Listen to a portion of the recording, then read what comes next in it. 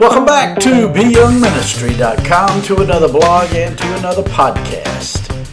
Today we continue in our study of the book of Romans, chapter 4, verses 4 and 5, which reads, "Now to the one who works, wages are not credited as a gift, but as an obligation.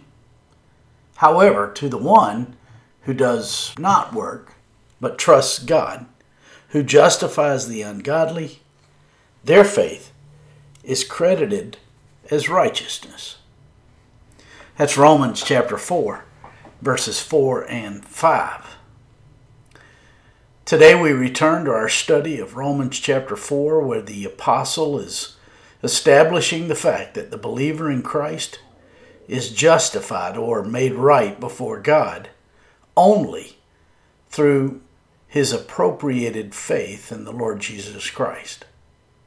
And today, we will see the masterful approach God chose in dealing with fallen man. In verse 4 of today's passage, we read, "Now to the one who works, wages are not credited as a gift, but as an obligation." Here the apostle probes into the heart of the issue at hand. As we have pointed out several times before, Satan never tries to get us to follow him.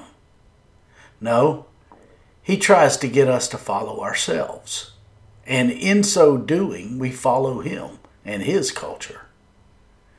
Satan's goal is to get us to the point that we blame God for our fallen condition, and then to get us to embrace his fallen approach to life and eternity.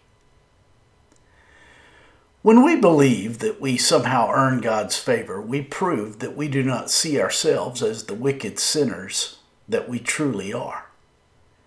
To the one who knows in his heart that he cannot earn God's favor, he will abandon his totalitarian approach to highlight his supposed self-righteousness.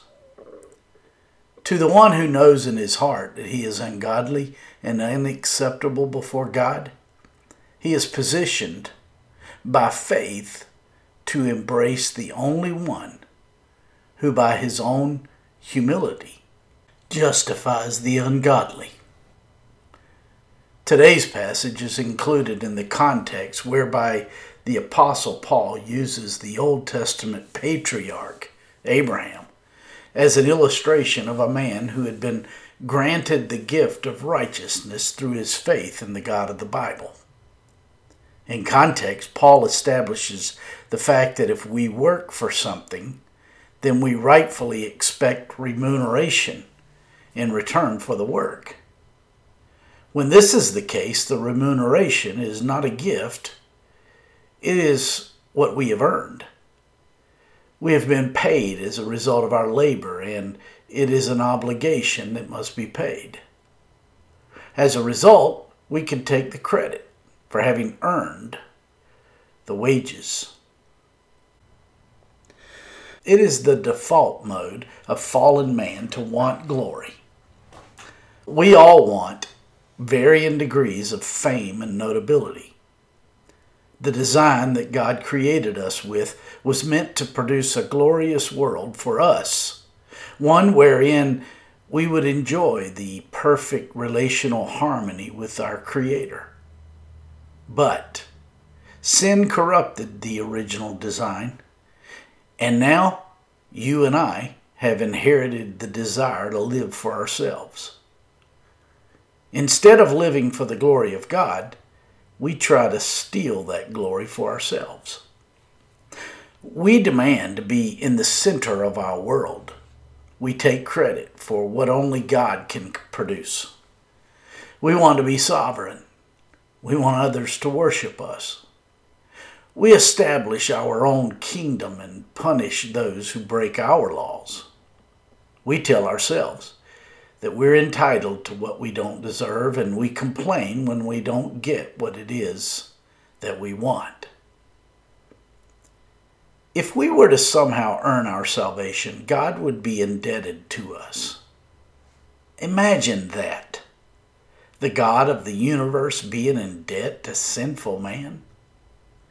But salvation can only come by grace, because we are fallen in our sin and we cannot perform well enough to earn God's favor. Righteousness before God was not something Abraham had earned, but something he was given by God's grace. Imagine this world with not 1 ounce of God's grace expressed. My mind goes to the movie Back to the Future Part 2, where Biff Tannen gains power and fame by taking advantage of time travel. Biff had gotten his hands on a future sports almanac that gave all of the sporting results still to come, and by which, through placing surefire bets, Biff becomes very wealthy and takes over the town of Hill Valley. The town quickly became a place of relentless evil and hopeless despair, just days after Biff gains his power. In fact, it resembled Hell Valley more than it did Hill Valley. Since then, whenever I conjure a picture up in my mind of the horror of hell, it is often accompanied by images of Hill Valley in Back to the Future 2. And it gives us a peek into a world where there is no grace. In verse 5 of today's passage, we read, "However, to the one who does not work, but trusts God, who justifies the ungodly, their faith is credited as righteousness." Abraham's faith account was credited by God with the largest check ever, God's righteousness. If God credited our account on the basis of our performance, it would render the most disappointing of results. Since the fall, man has been totally depraved. Total depravity of the belief that mankind is sinful throughout and can do nothing of himself to earn God's favor. Because of our sinful state, mankind wants nothing to do with God as described in Romans chapter 1, verses 19 through 32.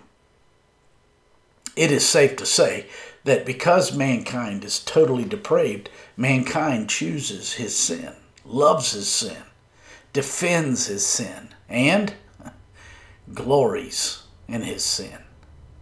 This is the backdrop one must understand if we were to understand the importance of the first word in verse 5. The first word in verse 5 is however. The apostle uses this word in order to turn us from self to turn us to the Savior. And he uses Abraham as the example.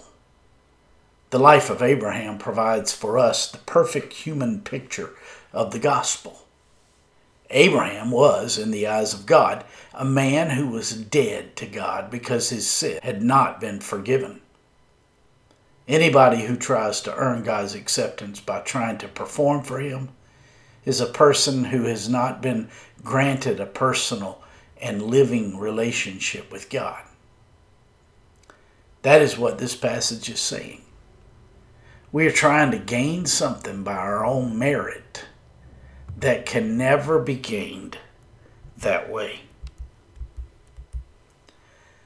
Our faith in the God of the Bible is merely a channel through which we receive the acceptance that Christ has earned for us. Our faith in him is an empty hand that reaches out. It is not God somehow concluding that we are so worthy due to our impeccable performance or faith. None of us can do enough good works of any kind to gain his favor. In fact, all of mankind beyond Adam and Eve were conceived in sins and trespasses. That means we were the enemies of God. Several years ago, my wife and I decided to take our sons to the local mall and get a bite to eat at the food court. I knew that we didn't have much money in our checking account, but there was just enough to buy the four of us a meal. I will never forget pulling up to the ATM and expecting to find a certain balance in my checking account. My jaw dropped when I learned that the balance was $5,000 more than I knew to be in there. Since I knew the bank manager, I went in to notify her that there had been a mistake made by someone. To make a long story short, I discovered the next day that someone had deposited over $5,000 into our account. This is illustrative of what God does for every believer who turns his back on his own self-righteousness and places his faith in the Lord Jesus Christ. This illustration breaks down because there is one really big exception here. The deposit God has made into our account with Him is much, much more than a mere $5,000. The amount that He deposited in our account is infinite. This is a picture of the doctrine of justification by faith. And this is the theme of Romans chapters 4 and 5. My friends, I trust this blog and this podcast are helpful to you in your walk with the Lord. If I can be of further assistance to you, shoot me an email at beyoungministry@gmail.com. Hey, have a great